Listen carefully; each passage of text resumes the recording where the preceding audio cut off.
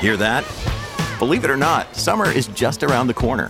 Luckily, Armor All, America's most trusted auto appearance brand, has what your car needs to get that perfect summer shine. Plus, now through May 31st, we'll give you $5 for every $20 you spend on Armor All products.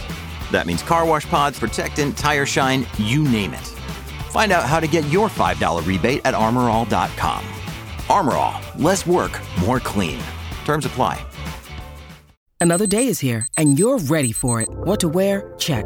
Breakfast, lunch, and dinner? Check. Planning for what's next and how to save for it? That's where Bank of America can help. For your financial to-dos, Bank of America has experts ready to help get you closer to your goals. Get started at one of our local financial centers or 24/7 in our mobile banking app. Find a location near you at bankofamerica.com/talktous. What would you like the power to do? Mobile banking requires downloading the app and is only available for select devices. Message and data rates may apply. Bank of America N.A., member FDIC. With the Lucky Land Slots, you can get lucky just about anywhere. This is your captain speaking. We've got clear runway and the weather's fine, but we're just going to circle up here a while and get lucky.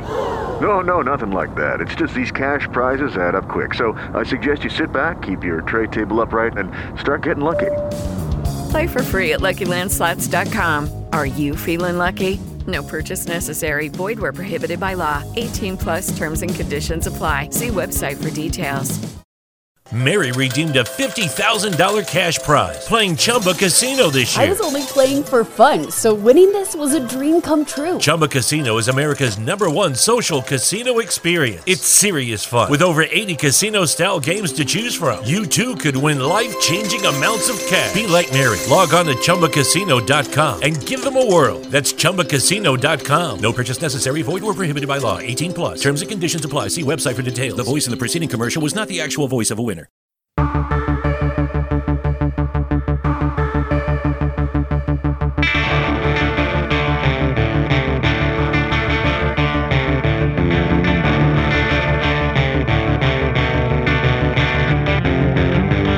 It's the Autosport Podcast. We discuss how to make a bad Formula One car, focusing on the 1993 Lola T93 30.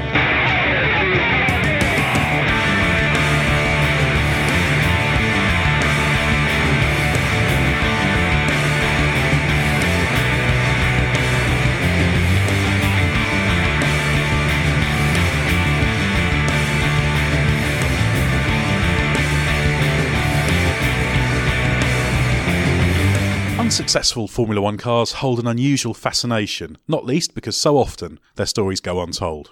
In this edition of the Autosport Podcast, we're going to discuss how a Grand Prix car can go bad and why. I'm your host, Ed Straw, and joining me to relive what I'm sure was a very difficult season with the Lola T93/30 run by Scuderia Italia in F1 back in 1993 is an engineer who's had a long and very successful career in motorsport, Mark Williams. And I have to say, all credit to you, because there's all sorts of things we could have talked about, all the successes we could have hauled you in for, but we're talking about something that didn't go well. So thank you for being willing to revisit it. My pleasure, Ed. And when you look back at that, I mean, is it one of those bad seasons that you look back and think, oh, I don't want to have to go through that sort of thing again? I've been involved in two bad cars. The first Formula 3000 we did at Lola, the 9050, and also the 93 Formula 1 car. And I think both cars teach you a huge amount. I think at the end of the day, when you're winning, about the only thing you learn is how to smile.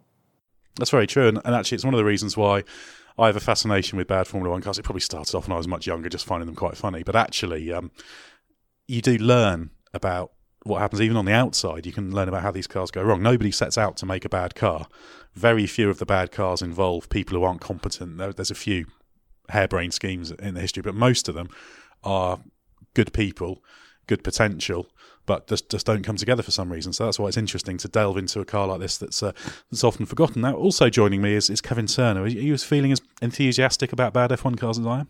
I don't think anyone is as enthusiastic about bad F1 cars as you are, Ed. But I think it'll be fascinating. I've had the pleasure of spending quite a lot of time with Mark over the last few years and various stories, and I think I'm looking forward to hearing the insights that he's going to provide.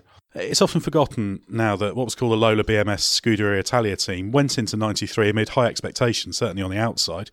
Scuderia Italia was established as a capable F1 team. It had a couple of podiums with Dallara machinery in previous years. Lola was a hugely successful manufacturer at the time. Only a few years earlier produced the LC90 that LaRousse team took to a podium finish, 6th in the championship. Now, Eric Broadley, the late owner of Lola, he described the alliance as creating a new power in F1, and he was talking about it becoming a top team. Mark, did it feel like the start of something really positive when it first came together during 92? It did, because we didn't realise which season Eric was talking about. So there was the first meeting, and there was a production engineer, Tony Woods, myself and Eric, and probably Mike Blanchet, and we were just discussing the project. And it soon became apparent that we all thought we had a year to go, and this was a 94 season car, and Eric was talking about 93. And Tony Wood stood up and said, "Eric, you're absolutely mad, and I'm not going to do it." And he left the room. So he employed another production engineer to make the project happen, and he said, "I'm not doing it because I think you're all mad." Which is quite interesting, where one of the directors of the business says, "You're all mad." But of course, as engineers, we were just excited at the thought of getting back into Formula One. And when I discussed it with Eric, he made a very valid point. He said, "We've been running race cars on bump rubbers and springs for a long time now, and it's all a bit dull. Active ride, that's what we're going to get into." And that was his whole motivation for doing it, was to have a platform to play with active ride. And so this would have been when you were having first discussion. So was that in the middle of 92? Because the official announcement was kind of mid 92 about this team being created. And we should say all the hyperbole and talk about it was that it was more than just what Scuderia Italia had before with Dallara, which is a more straightforward chassis supply deal. This was kind of a joint venture, wasn't it, with Scuderia Italia and Lola? So what was the timeline in terms of when you first started talking about it? I went to the Imola race to have a look at their Dallara and to have a look at the team. I'm trying to think when that would have been. That would have been early in the season, so probably April yes. time, I guess. So things were starting, but obviously we had no... the deal wasn't done. And I think when the deal was done, it was probably middle of the year, and we figured we had about 6 months to get this car up and running. That was when we realised we didn't actually have 18 months to get the car up and running, which would have actually been perfect. Because after we finished the LaRousse car, which was our previous Formula One success story for Lola, we hadn't continued any following of Formula One. So we hadn't kept a car in the wind tunnel, we hadn't really kept abreast of the regulations. So suddenly there we were, faced with going back into Formula One with no knowledge. So obviously there's a lot of research that has to go on to find out where it's all at. And then you have to make a start. And when you've only got 6 months to turn a car around, it has to be pretty basic, simple and straightforward. And that's what we were faced with. And Formula One moves quickly at the best of times, doesn't it? But back then you had all the gizmos and things going on as well, so it was even more to get your head round. I think that's one of the reasons why we chose to do a fairly straightforward car. And we based it pretty much on the Formula 3000 car at the time. Obviously, we had to find another 110 litres worth of fuel capacity, so we had to stretch it somewhat. Plus the engine, the Ferrari V12, yep. was a big lump in those days, wasn't it? And quite heavy. But we can talk about that later, because there's some interesting stuff that we can probably talk about towards the end of that. I mean, it had its challenges, and there was a lot of novel stuff that we did to get that engine installed. One of the things that springs to mind is bolting the engine on the back of the chassis. So the chassis is quite wide because you don't want to make the car overly long, but you've got to get all this fuel in, some 240 litres, I think we were playing with at the time. And I said to Eric, this is going to be a challenge because the mountings are going to be inside the face of the rear of the monocoque. He goes, yeah, that's a bit tricky. Thought about it for a while and said, I tell you what, let's put some carbon tubes through the fuel cell. Never seen that done before. And that's what we did. So there's lots of super novel stuff in this car that unless you've been involved with it or read the book, you're not going to know about. And just to put a bit of context in terms of the number of people working on this, what was your role and how many people were actually putting this car together ahead of the season? We had a lot of people. The only way we could get it done in that short time was to absolutely flood it with staff. And Lola, of course, had quite a few staff at that time. We could pull off other projects. And we actually employed a lot of people who had contracted before. I think I was running a design team of about 20 people, which at the time was unheard of. I think when I was doing Formula 3000, there were 3 of us designing, and we'd probably pick up a couple of contractors for detailing, so maybe 5 or 6 people max to do a Formula 3000 car. And here we were with 20 people. But without those 20 people, it wasn't going to happen. And we had a great guy in charge of production who was employed by Tony, who would come round and measure the size of the billet of the piece you were making while it was on the drawing board, so he could get it ordered before you'd even finished detailing it. And that was the only way we could get it done. Everything was running in parallel. Stuff was arriving before the drawing was finished, but you knew you could machine it out of that piece of aluminium, titanium, whatever. It was the only way it could be done. Did the experience of the first F3000 car come to mind? Because you mentioned that as the other problematic car, and I think that when we've spoken about that before, you said that Eric didn't give you an awful lot of time to do that car either. So did memories come flooding back at that point? I wish they had, because then I probably would have done a Tony and said, Eric, I'm sorry, I'm not going to do it. Because in hindsight, I probably should have done.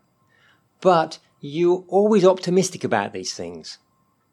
I think it must be like childbirth. Why would women have 2 children? The first one is agony, but they go and have another one, and some have even more.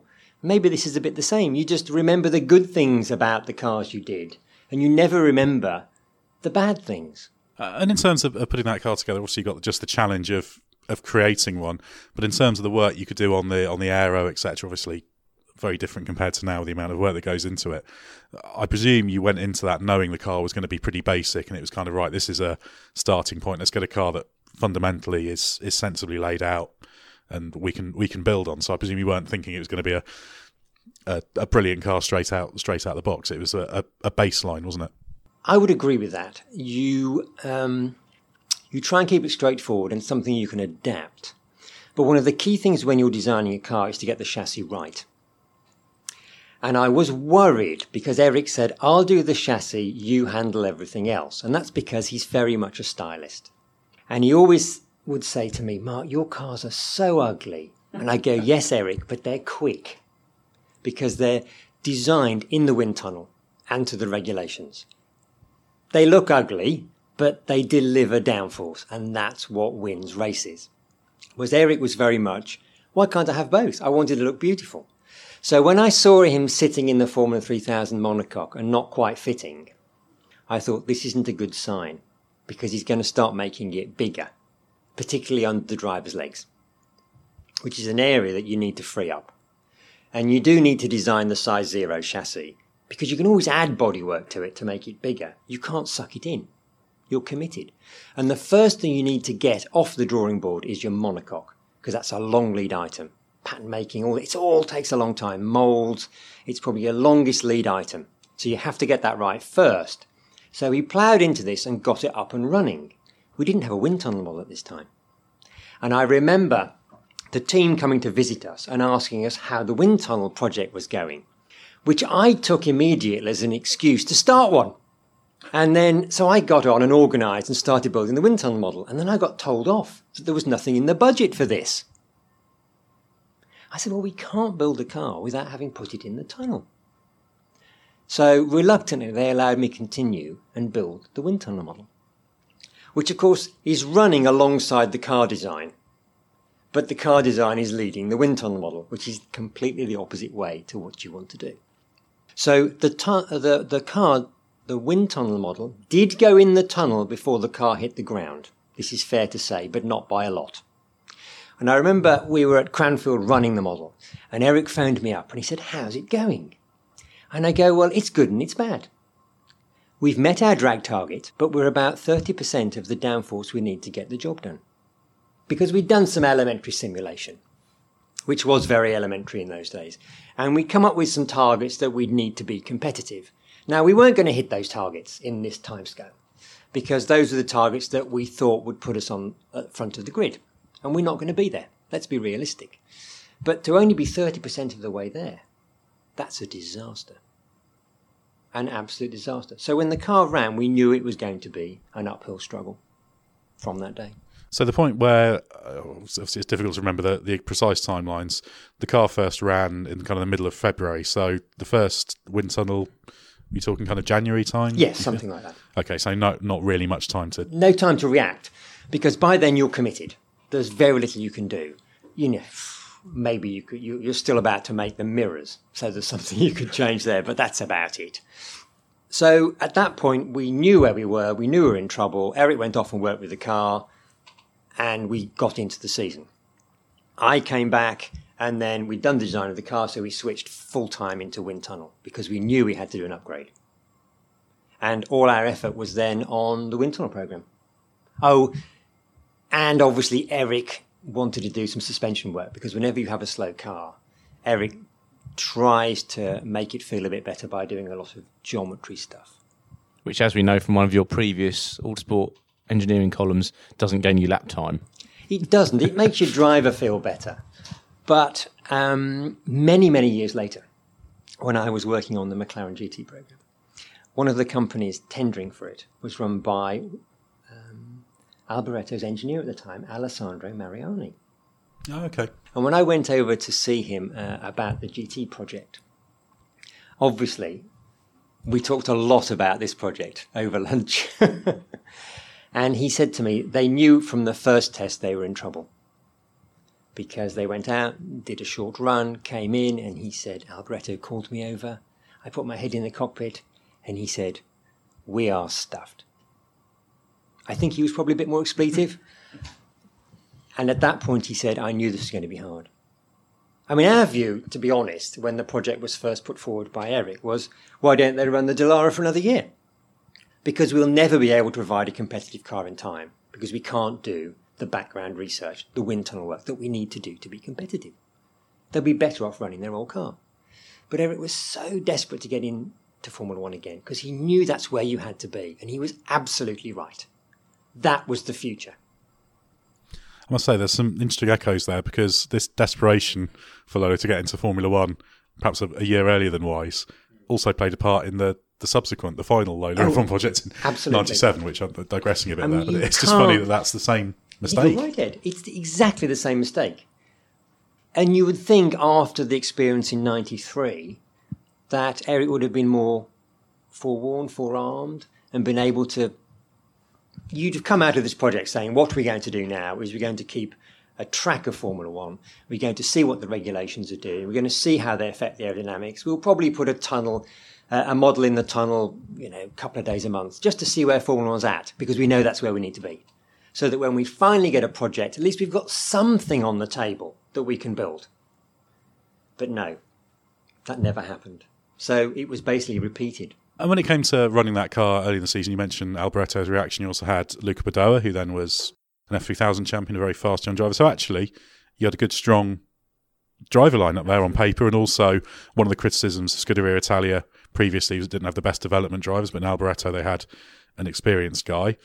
So so it was kind of very, very quickly you realised how bad it was. Because if you look at the kind of average performance over the year, the Lola is kind of off the back. I think there were 3 races where the car was slightly quicker than someone else. I think Tyrrell a couple of times and Minardi on one occasion. So I guess you already knew it was going to be very difficult and you were going to be at the back. But was it a surprise quite how bad it was? I think after we knew where we stood aerodynamically, no. I think one of the problems is that, and where we actually let the team down, was we didn't just focus solely on that. So Eric was doing his geometry, going and doing setup work, which is very old school stuff. I was doing the wind tunnel program, trying to feed some stuff forwards. But what we should have done is put everybody on that, because that was the elephant in the room. That's what we should have been doing. And we didn't. One of the things I've seen referenced about that car, it kept being called undrivable. I think Alboretto used that word.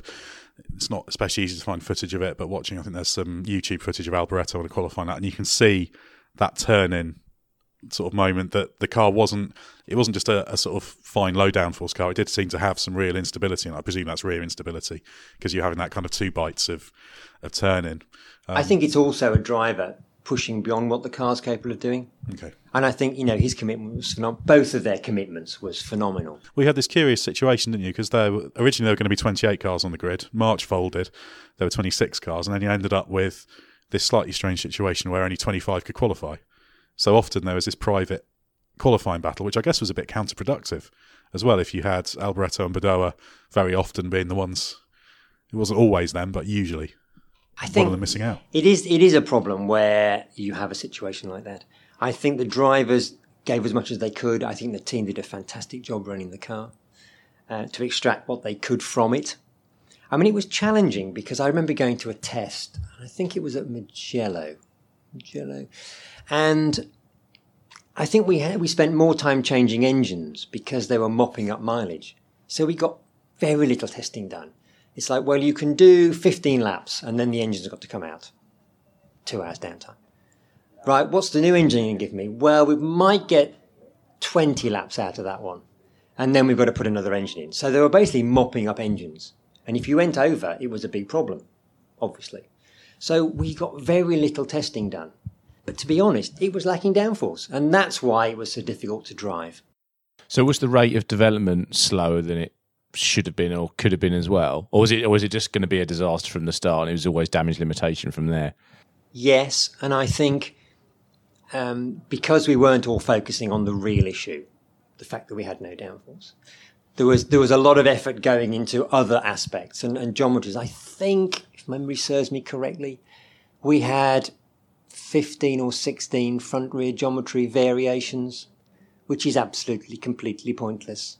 You know, it's going to make the car feel different, but it isn't going to find you any lap time. But that wastes effort. And I do remember that when I parted company with Eric at the end of the year, he said, the reason I'm going to fire you is because you didn't stop me playing. Even though he's the boss. I know. But I said, Eric, you're the boss. If you want to do all that work, it's your train set. Meanwhile, I'm in the tunnel trying to find downforce. That's how it works. It's interesting that because Mario Andretti says a similar story about Eric with the first Newman Haas Lola IndyCar, doesn't he? Where it basically was fundamentally aerodynamically not right, and they just kept messing about with geometries. And I think Newman Haas in the end did some of their own tweaks. Obviously, the 84 car was really good. We've talked about that before as well.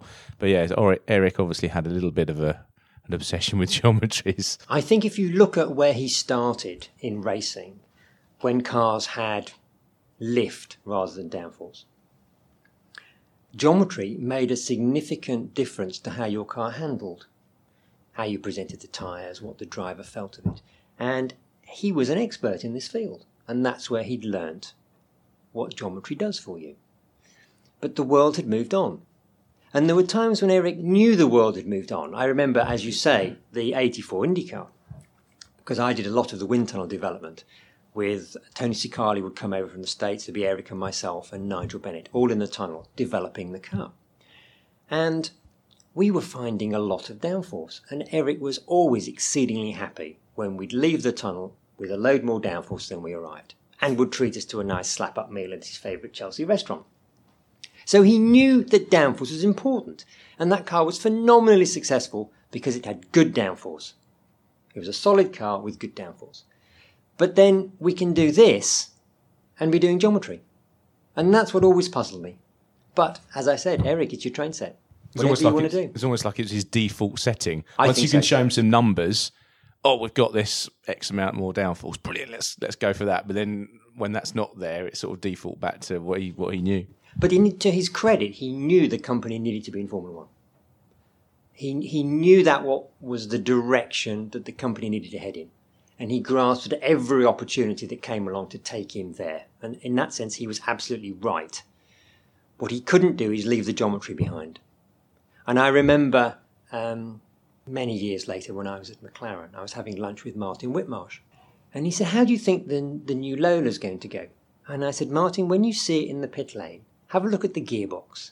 And if it's riddled with tapped holes for geometry development, I wouldn't worry very much.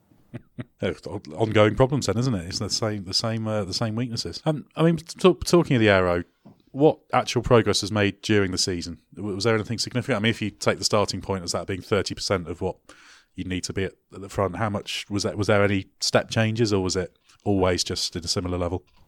I don't think there was. It's hard for me to remember that far back, to be honest. But I do remember that people would say, gosh, isn't it a big car? Because I think it just looked large. And everybody has this idea that large cars are slow. I'm not quite sure why.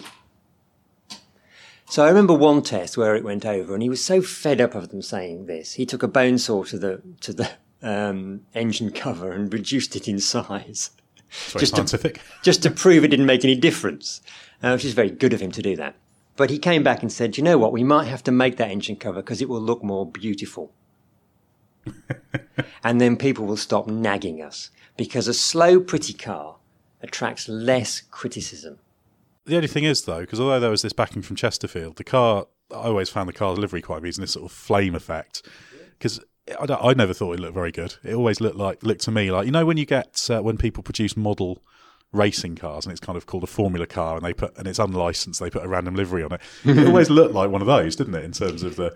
Well, so I don't think it's ever going to be a particularly beautiful car. No, and I think, sadly, like some of that was Eric could sit in this car. And, you know, he was carrying a little bit of success ballast. So at the end of the day, it wasn't the smallest car that it could have been. And I think it's essential to design a small car because you can always add bodywork to fill areas out as necessary. What you can't do is suck them in. And I think Eric's right. If you design a very pretty car, people give you a little bit of a stay of execution if it doesn't quite perform, for you to get your act together and upgrade it. The trouble with aerodynamic upgrades is they take a long time. There's the model bits you have to design and build. You have to test them in the wind tunnel. You then have to transfer them to full size. You then have to make them. Huge time delay. Meanwhile, everybody's champing at the bit and there's a race every few weeks. It's not a very nice position to be in. Well, appropriately enough, we're going to take a brief pause to talk about another bad Grand Prix car. We're going to go to the world of IGP Manager, where the Autosport team is continuing to struggle, rather like the 1993 Lola Formula One project, but we're hopeful we will endure and we will start to unlock the potential. This, of course, is IGP Manager, which is available to download on iOS and Android, also available on browser. If you have a look, there's a sign-up link in the show information for the podcast, so you'll be able to click through there and get your team going. Well, we went to Spain and the results have improved. A 13th place finish. Steady improvement, slow, not spectacular, but out of the points, still learning. It wasn't great. We had a little bit of a struggle in a wet, dry race. Wasn't ideal. We didn't start on the right tyres.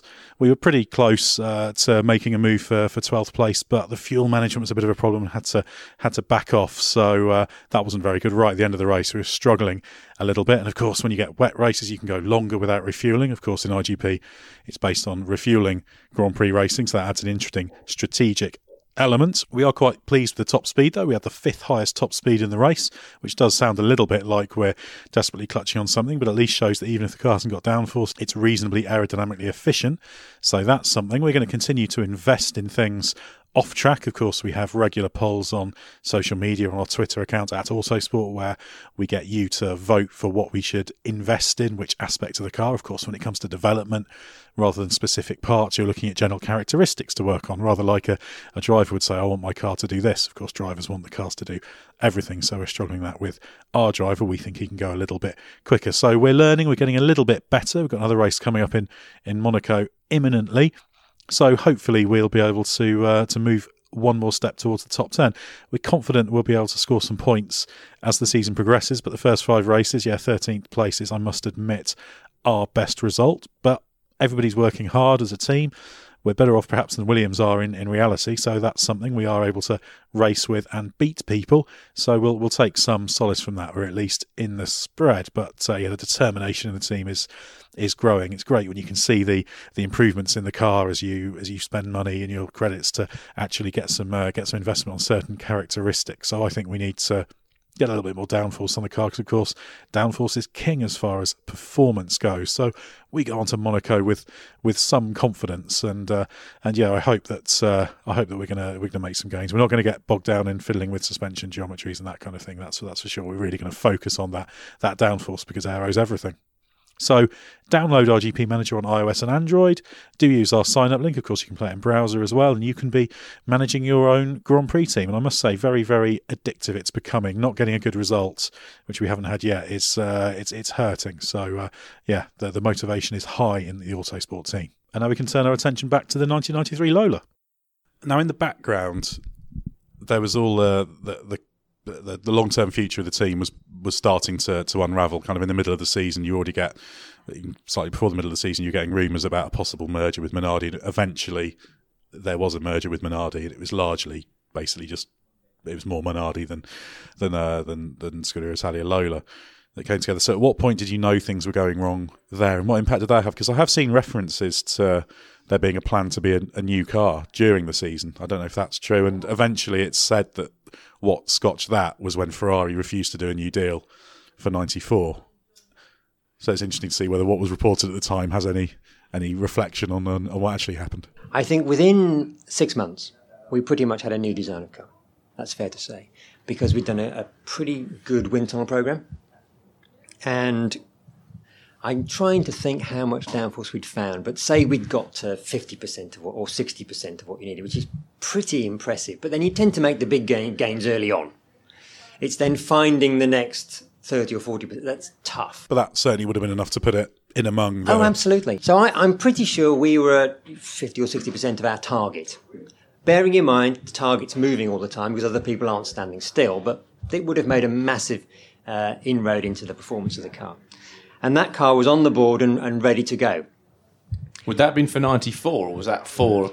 That was really going to be for 94. But you could have... Because fundamentally you had to change the chassis. Because that's the key to unlocking your performance. So it's really a 94 chassis. I mean, you could have pulled some bits off, peripheral stuff, but it's never going to be as effective because you don't have the chassis to support it. And I remember at some point, Eric went to a test at Monza. And Ferrari were testing. And they brought their new engine to that test for themselves. Bearing in mind, we're running a previous model in this car. And they put the new engine in, they went out, they went a second a lap quicker. And I'm told at that point, Eric closed his briefcase and left for the airport. On the basis that, hang on a minute, they've just bolted a second onto that Ferrari car. And our engine isn't even at the level that the one they took out is at. So we could go considerably quicker if we had that engine. And at that point then he lost interest. So what went on behind the scenes, I've no idea. But in terms of working on the project, he really lost interest at that point. So at what point did you know as a design team that you weren't going to be making the 94 car? Did that, how far down the road of doing that were you before it got canned? That's a very good question. I mean, I left the business in December. And I know that the next car that came through was based on a lot of the work we'd done. But I never was involved in it. Just looking back at the coverage at the time, it seems to be kind of towards the end of the season, once you get into kind of August time, you're getting confirmation that the talks were there with Scuderia Italia. And of course, this car stopped running, didn't do the last two races, Japan and Australia, I guess, for money-saving reasons. So I guess that was it. Yes, I seem to remember lots of discussions and stuff going on, but the actual detail, to be honest, I was trying to sort out an engineering problem. So you try and just ignore that and hope that it's going to be sorted out, because what will sort all these things out is performance. So that's what, as an engineer, you have to focus on. You get the performance, a lot of these other problems just walk away. I think I'm right in saying, despite what you mentioned about the interesting active ride, there was never active ride on that car, was there? I did see references to a traction control system appearing towards the end of the season, but not where it came from or no, we started looking at it, and we were looking at actuators and the control system and all that stuff. And I found that particularly interesting because that was a whole new area that we'd not been involved in before, putting hydraulics on race cars. And it was a super exciting time. But it was just a paper study. We never got beyond the paper study. To be honest. And also, connected to that, there was the interesting situation within Canada when they ruled traction control and active ride illegal. So there was a brief point where your cars were the only ones, considered the only ones legal. It was all part of it. It was never going to kind of go that way, but there was that brief amusing moment when actually Canada, you had the only legitimate cars, shall we say, which I guess was a amusing sideshow. Yes. I mean, to be honest, the car was uncompetitive, agreed, but I felt the design was a good design. Nothing ever failed, as far as I can remember. The car was under the weight limit when it was delivered, which I think is good. So at least we'd made that target. But you're never going to make up for a lack of downforce. It's just not possible. It's interesting looking at the performance profile over the season, just purely based on the fastest laps, just to show you're sort of not making it up. If you look at the week races, Spain was very poor, 8.3% off the pace, Silverstone 9.1%, Hungary 9.2% down. But then the stronger races, they said you met the drag targets, so Monza was quite strong. Alboreto wasn't a million miles away. Had he finished from being able, he might well have been able to nab a point in that race with the attrition. So Hockenheim was the strongest overall, 4.6% off. So the shape of the pace of the car entirely supports what you're claiming, shall we say? It's probably also worth mentioning though that because those percentages, to put them into context, now those percentages would be huge. You'd be twice, 2 or 3 times off of the back than the back person would be off of pole. But in those days, that wasn't the case. We've been looking a bit at our super times, this judgment of raw pace that Ed and I like to talk about occasionally. And 93, in terms of the gap between first and second, so that'd be Williams and I suspect probably McLaren, I can't remember the top of my head, and first and fifth was big. Both of those figures were bigger than they had been since the 1950s. So it was a really big spread of the grid from back to front. So it wasn't as though that you were just. It wasn't just that the Lola was off the back of a really tight field. It was more spread because, I guess, of all this cutting-edge gizmos and electronics and all the rest of it. Well, it's interesting as well, if you look at this year, Williams is 3.58% off the pace based on its fastest single lap, slowest car of this year. That would have put it fourth in 1993. Fifth. Sorry, between Ferrari and Sauber. Sauber was the strongest of the midfielders in its first year on pace. So that says a lot about the very different worlds, and actually the gap between a small F1 team then and a big one then was huge. It is big now, but even the smallest F1 team has a vast staff. You talk about having 20 people. Which at the time we thought was incredible to have that many people on a project, because we would often, I look back to the heydays of those, we'd be running maybe 3 projects, a Group C project, IndyCar and Formula 3000. And each team would probably be about 6 people. And they did everything. You did, most of them would probably go race engineering at events, managing the wind tunnel program and designing and drawing the parts. You did absolutely everything because that was the level of competition where the game was at. And it's now just moved on and you can't do that anymore. Should we do a little bit of a what if? Let's say the project continued with Scuderia Italia with the Lola into 94. Of course, in 94 there were significant rule changes going into the season with the gizmos being banned, and then of course there were significant changes in season as well following the deaths of Ayrton Senna and Roland Ratzenberger at Imola. Do you think that given ongoing financial support, this partnership had the potential to at the very least become the level we expected of that team, sort of a handy, good midfielder, or even go beyond? I know funding can go a long way, but if the funding continued at a sensible level? I think so. I think it could have done, because as you start to improve, things always spiral up and you attract more people to your program, and that all just has a nice reinforcing effect. And you can then learn from what other people are doing, because when you come into a series cold, you're learning for the first time. Whereas when you start to attract more people and your staff grows, those people have worked for other teams and you learn more bits of information, and that then spirals you up the grid. Do you think the 94 rule changes would have helped on the basis that there was technology there that you therefore didn't have to develop? It really, perhaps it's the other way around. It hurt Williams, didn't it? Because they had a car built around active ride and all the rest of it. And then the 94 car to start with, the passive car was a nightmare. So would that in itself have helped a lower end or midfield team? It's an interesting point. And I tell you what's going through my mind at the moment is that you have a racing car that has no active ride. You then put active ride on it. You've got platform control. You can avoid all the areas of the aeromap that aren't very nice. And suddenly everybody's happy. It's very drivable. It's quicker. Great job. Then somebody says, do you know what? We could push it harder. Make more areas we don't want to go into, but we can avoid them very easily. It's a bit like aircraft are built for stability, and then when you fly them by a computer, you can build them for instability, because then they react quicker. Maybe that's not a great analogy, but you can see where I'm heading. Well, that's how Eurofighter was designed, wasn't it? So you have a race car, and I think that was where Williams were at, that was designed for platform control, which when suddenly you've then got a passive car, what do? You're challenged. And, okay, they did some redevelopment, new floor, bits and bobs, and then the thing became competitive again quite quickly. Because they recognised that it was a step too far, and you couldn't run that without active ride. So would other teams just coming in like Lola have benefited? I think we were doing it because it sounded like fun, to be honest. It was an area that we could get into and exploit and learn a lot about our car. What worries me with hindsight is that around this time, the wind tunnel at Cranfield that Lola were using was problematic.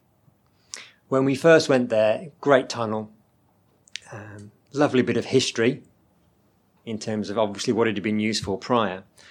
And they didn't want to destroy that history. So we used to wheel the entire rolling road into the tunnel, and it used to sit above the floor of the tunnel. And they said, well, actually, racing car people are using this all the time now. We don't need to be able to go back to running planes. We'll cut the bottom out and we'll put the road in from underneath. It'll be much better for servicing, belt changes. What do you think? And everybody agreed to this. So that was put in. Unfortunately, it then inherited a boundary layer issue, which we didn't spot for a long time. And I remember being there where one of the guys said, I'm awfully sorry, Mark, but the boundary layer's tripped. So your last few runs are worthless. We're going to have to repeat them. And then we did a test, boundary layer on, boundary layer off, and there was no change in the results. Alarm bells. At that point, you know you've got a boundary layer problem. So how much of the cars that we were developing then that we thought were going to be successful would have been because of those issues? Well, we talked about this when we celebrated Lola earlier in the year, didn't we? Obviously, F3000, you won it in 1990, but the 91 and 2 cars suffered from that problem. And eventually, the IndyCar did as well, didn't it? After Mansell's 93 title, Lola hit a bit of a rocky patch there as well, and it all goes back to that. I think it all stems from that period. Dropping the floor in the tunnel basically put the company out of business, if you look at it that way, because you just lose faith, you lose sales, you lose revenue. I remember sending the 91 car into Japan, and the importer coming back to the UK saying, we've sorted the car out. It wasn't very good when you delivered it, but we've put last year's floor on and now it's a babe. And I go, but that can't be right. And I pulled out the wind tunnel aeromaps for the 2 cars. And I said, look how much more downforce we've got with the current car. How can you go back to that and be quicker? Because we didn't realise that actually it was a work of fiction. This isn't what we actually owned. And that, being flat-bottom cars at the time, was hitting them first. I think the IndyCar was saved by the stepped bottom rule, but only a short stay of execution. I think it's probably just worth explaining for those who aren't so familiar with wind tunnels, when you say a boundary layer issue, exactly what you mean, just in terms of sort of the first principles of it. So what happens is the air comes through the contraction section ahead of the model. It's obviously running on the walls, the ceiling and the floor. And it gradually builds up and becomes thicker and thicker. And what you have just before the rolling road is a gauze where you suck off this build-up of air. So then the nice free air goes back down, attaches to the belt and runs along the belt. So you're mimicking reality.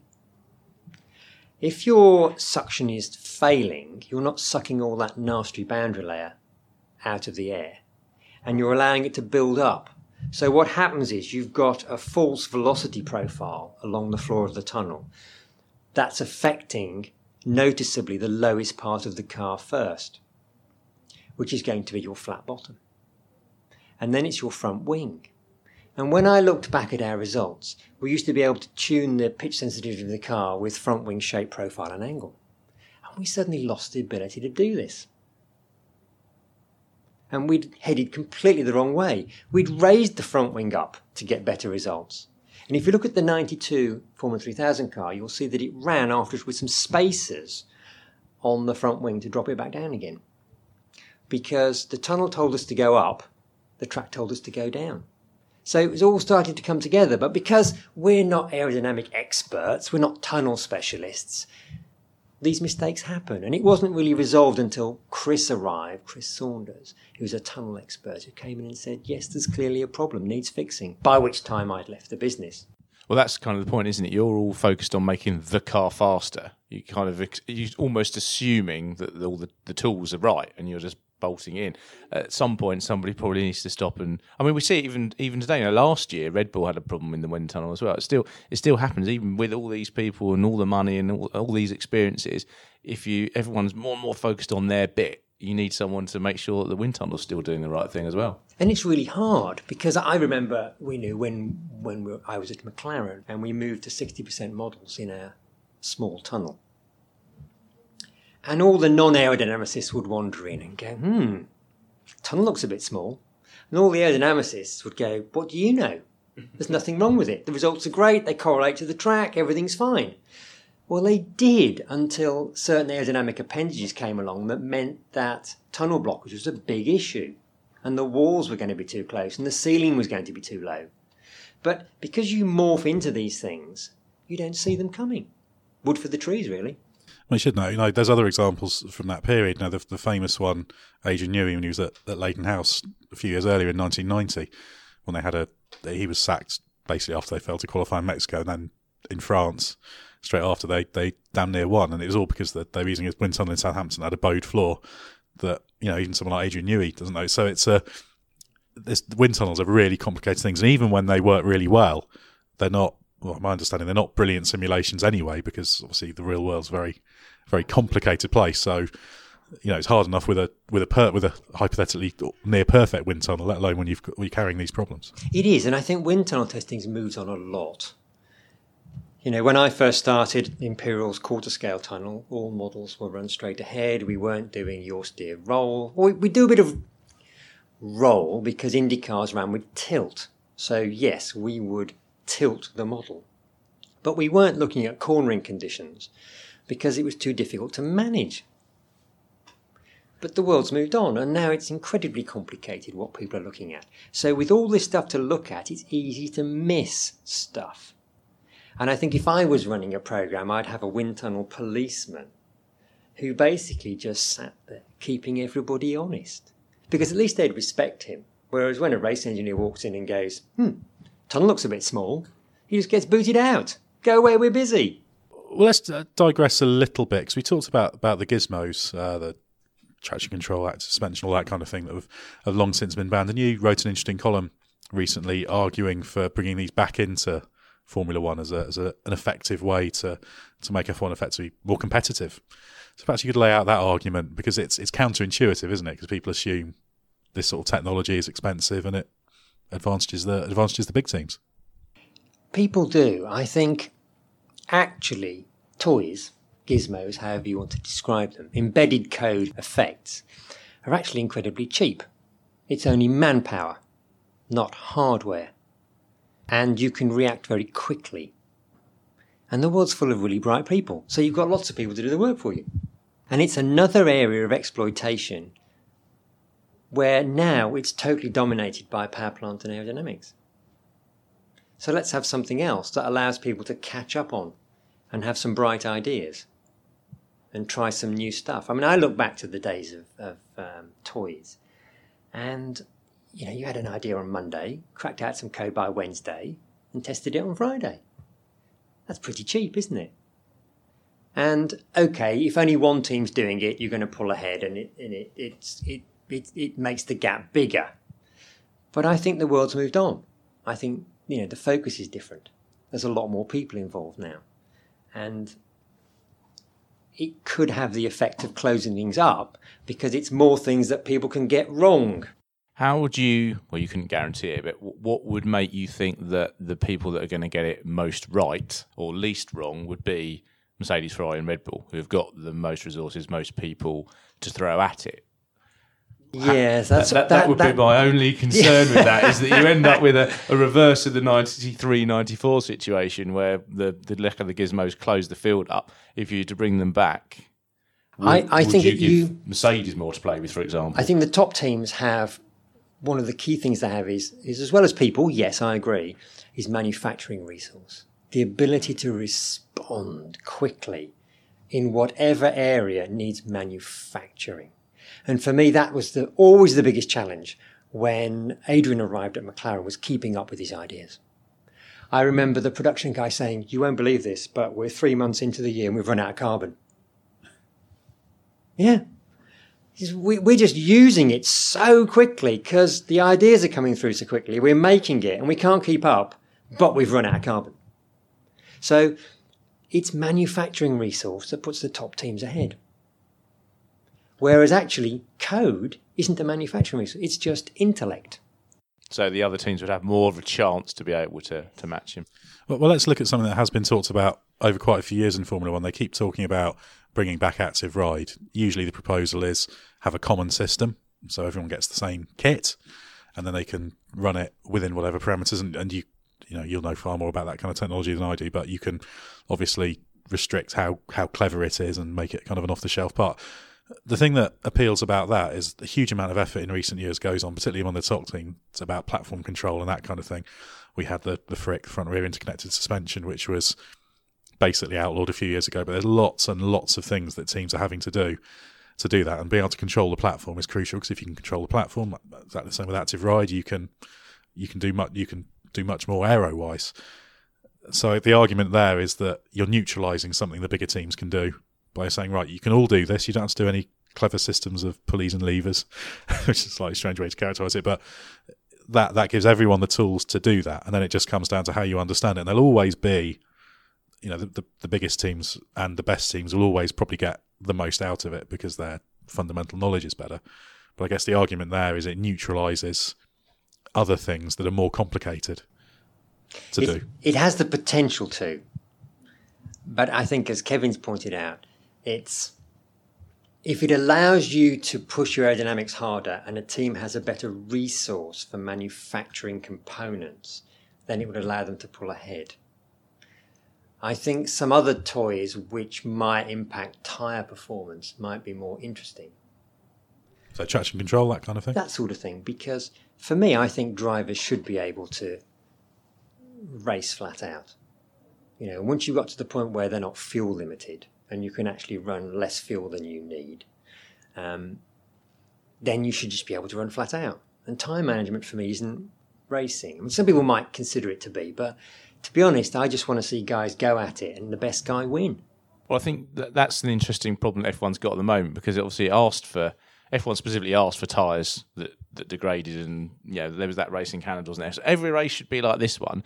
So Pirelli have been making tyres by and large that do that, and sometimes it works and sometimes it doesn't, but a lot of the time they get criticised for the drivers are having to look after the tyres all the time. Well, fundamentally, the combination of that with being so difficult to overtake, you've got to have such a big delta between the pace of a car on a two-stop versus a one-stop.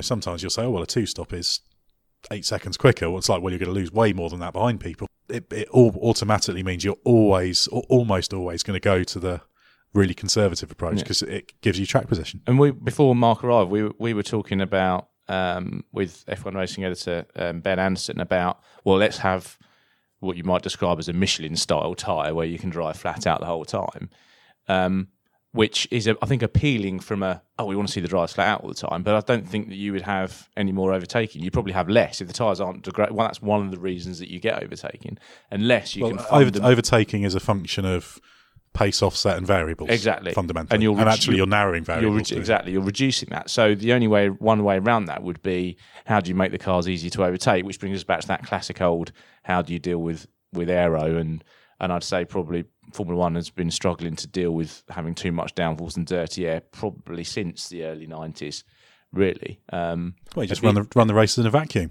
That's the If you look back at exhaust blowing, which I thought was a fantastic era, because that was so cheap to produce downforce.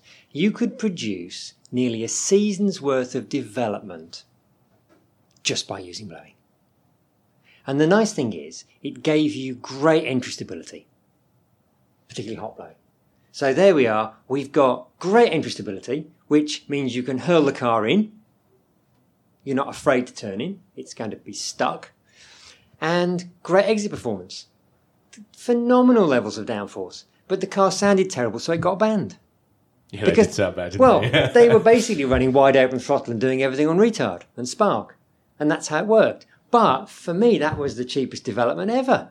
Although certain, like Cosworth, argued they couldn't match what the likes of Renault were doing with that. Clearly, there's an engine cost, because you've got to be running engines, proving them out to operate under that regime. And it's quite a harsh regime to be operating on. So you would be limited to the amount of 99% wide open throttle you would be allowed to run for qualifying. So there's an engine cost, agreed. But in terms of revising aerodynamics, yes, you could have super simple aerodynamics that don't have lots of terrible flow that makes overtaking difficult, and give people the downforce back to get the lap time from blowing. Well, we've kind of digressed from the original point here, but it's been fascinating to talk about how a bad Formula One car happens, and I've certainly got a copy of the modern Formula One race car, which is about the 93 Lola, which I'm going to be ordering a copy off eBay straight after this. It looks like a really good and interesting book. But it's been great to understand a bit about what makes a bad Formula One car, because it's certainly rarely a lack of ability of those involved. So thanks very much, Mark, and thanks to Kevin Turner. So please check out autosport.com for all the latest news on Formula One and the whole rest of the world of motorsport. Our Plus subscriber area, where for a small monthly fee you can read allegedly the world's best motorsport journalists. Check out sister title F1 Racing Magazine, out monthly, and motorsport.com. And if you fancy a flutter, download the Pit Stop Betting app. Thanks for joining us. We'll be back soon with another Autosport podcast.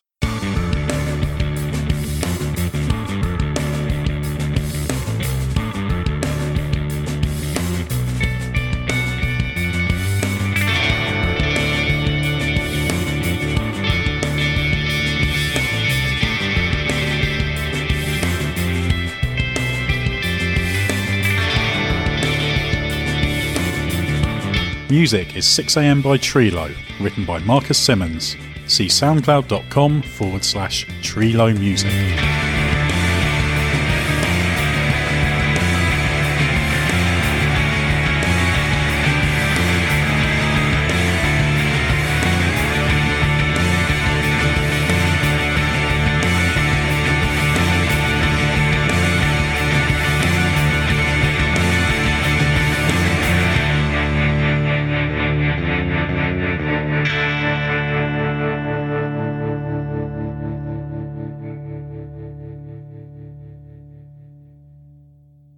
Mary redeemed a $50,000 cash prize playing Chumba Casino this year. I was only playing for fun, so winning this was a dream come true. Chumba Casino is America's #1 social casino experience. It's serious fun. With over 80 casino-style games to choose from, you too could win life-changing amounts of cash. Be like Mary. Log on to ChumbaCasino.com and give them a whirl. That's ChumbaCasino.com. No purchase necessary. Void where prohibited by law. 18+. Terms and conditions apply. See website for details. The voice in the preceding commercial was not the actual voice of a winner. Most footwear brands use cheaper synthetic materials. But when it comes to quality, Mother Nature knows best. Allbirds took that idea and ran with their iconic Wool Runners. Wool Runners are made with premium supernatural materials that are comfy and durable, so you can run to the ends of the earth or just to the store. Plus, they're machine washable. This year, take a big step forward for Mother Nature with Allbirds Wool Runner. Discover your perfect pair today at allbirds.com. That's ALLBIRDS.com.